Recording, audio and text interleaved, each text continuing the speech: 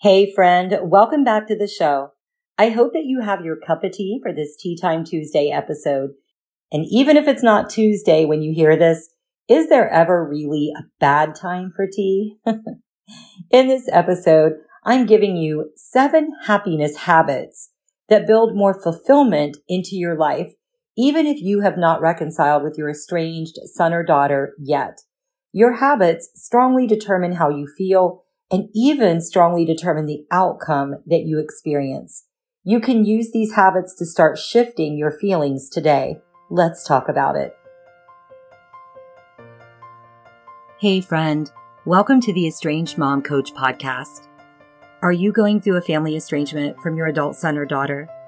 Do you wonder why your child cut you off, if there's a way to save the relationship, or how you can ever feel happy again? You can only distract yourself and avoid thinking about it for so long, and then it hits you all over again. How can this be happening? I'm Jenny Good. I'm a certified coach trained in mindset neuroscience, family estrangement, and emotional healing. I'm also a mom who's been through adult-child estrangement and reconciliation.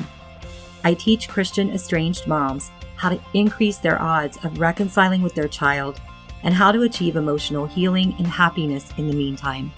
And we do it from a biblical perspective. So grab your tea, pop in your AirPods, and exhale. Welcome home, Sister Mom. It's going to be okay. Quick disclaimer, I am a certified coach, not a therapist.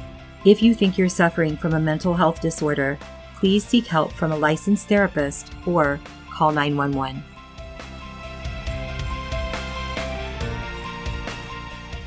Hello, my tea time friend. Come on in and visit with me for a while. It's on my heart to talk to you about happiness and fulfillment. We can spend so much time looking into the future, figuring out when this or that thing might happen, and thinking that if it would, we would finally be happy. But how much time do we waste by not living in this moment? And that's what I want to talk to you about in this episode, finding happiness in the life that you have right now. If you followed my work for a while, you might have heard me refer to living alongside family estrangement. What I mean by that is that you do not need to press pause on your life until your estranged daughter or son comes back into a good relationship with you. Not only do you not have to press pause, but it's not God's will for you to do that. God is gifting you a life, and He wants you to actually live your life. Your child choosing to estrange was not a surprise to God. He already knew what would happen on each and every day of your life before you were even born. So your child's actions did not take Him by surprise, and He already had good things in store for you if you will receive them. Our results are often shaped by a series of habits. We develop daily habits and habits of how we react or respond to things. And over time, those habits lead to our moods and many of our outcomes. It takes anywhere from 30 to 90 days to develop a new habit, because to truly get into the routine of a new habit, our brain has to develop a new neural pathway.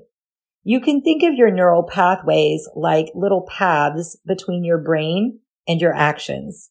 One of the phases of the work I do with my clients is helping them create new neural pathways that work with God's plan for their lives instead of against it. How you think about yourself in the estrangement has a lot to do with how your estranged child perceives you in the future.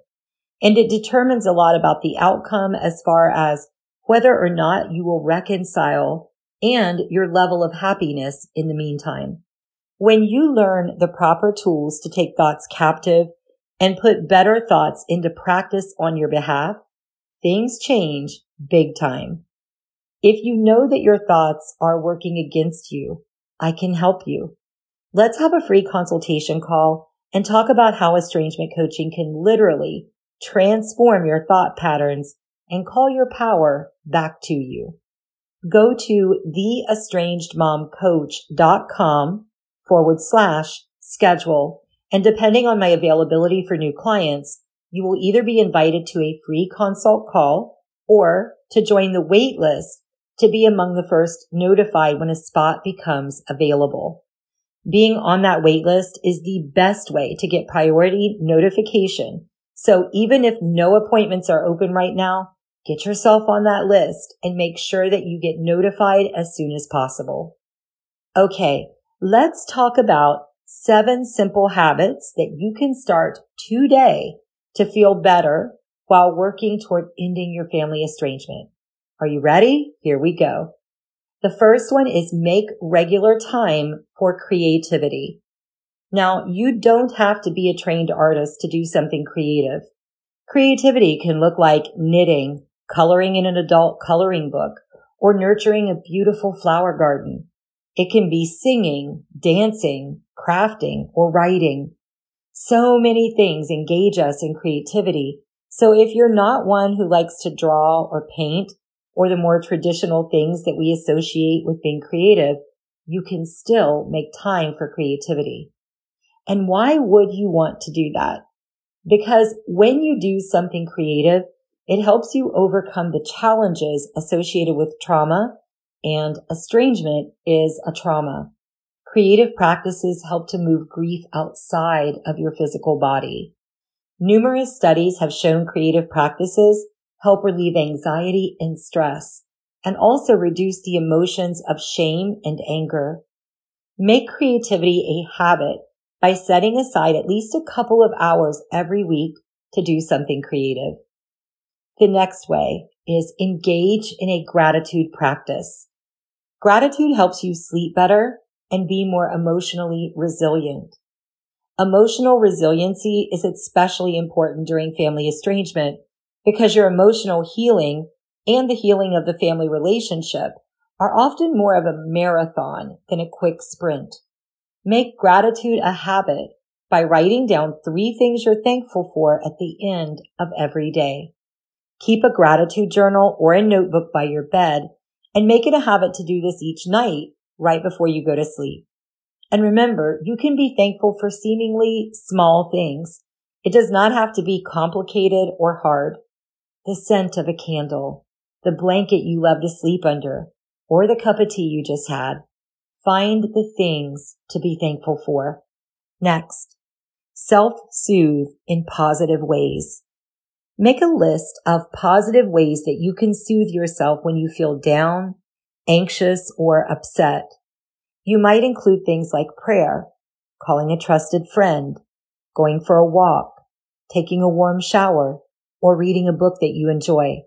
Maybe like me, you have a sweater that just feels so good, like a warm hug, or a sister who always seems to know how to make you smile. Make a list of the things to choose from so that when you want to feel better, you already know what to do. Make a habit of pulling something from that list when you need some soothing. Go to your list first before you turn to unhealthy options to cope. This is a way to love yourself, and you are worth loving. Next, practice a positive morning routine. I used to work in the field of marketing, and there is a saying that everyone has a brand. You either define your brand or someone else will do it for you. Starting your day off is exactly like that. You either take control of the day or the devil will try to do that for you. Don't give him a chance to get a foothold on your day. Instead, begin the day with a positive morning routine that sets a tone for the day, a tone that is aligned with how you want to feel. You might drink a cup of tea next to a window that overlooks a beautiful garden. Or maybe you read the Bible, pray, and write down one thought that God wants you to think for that day. There are many ways to create a positive morning routine.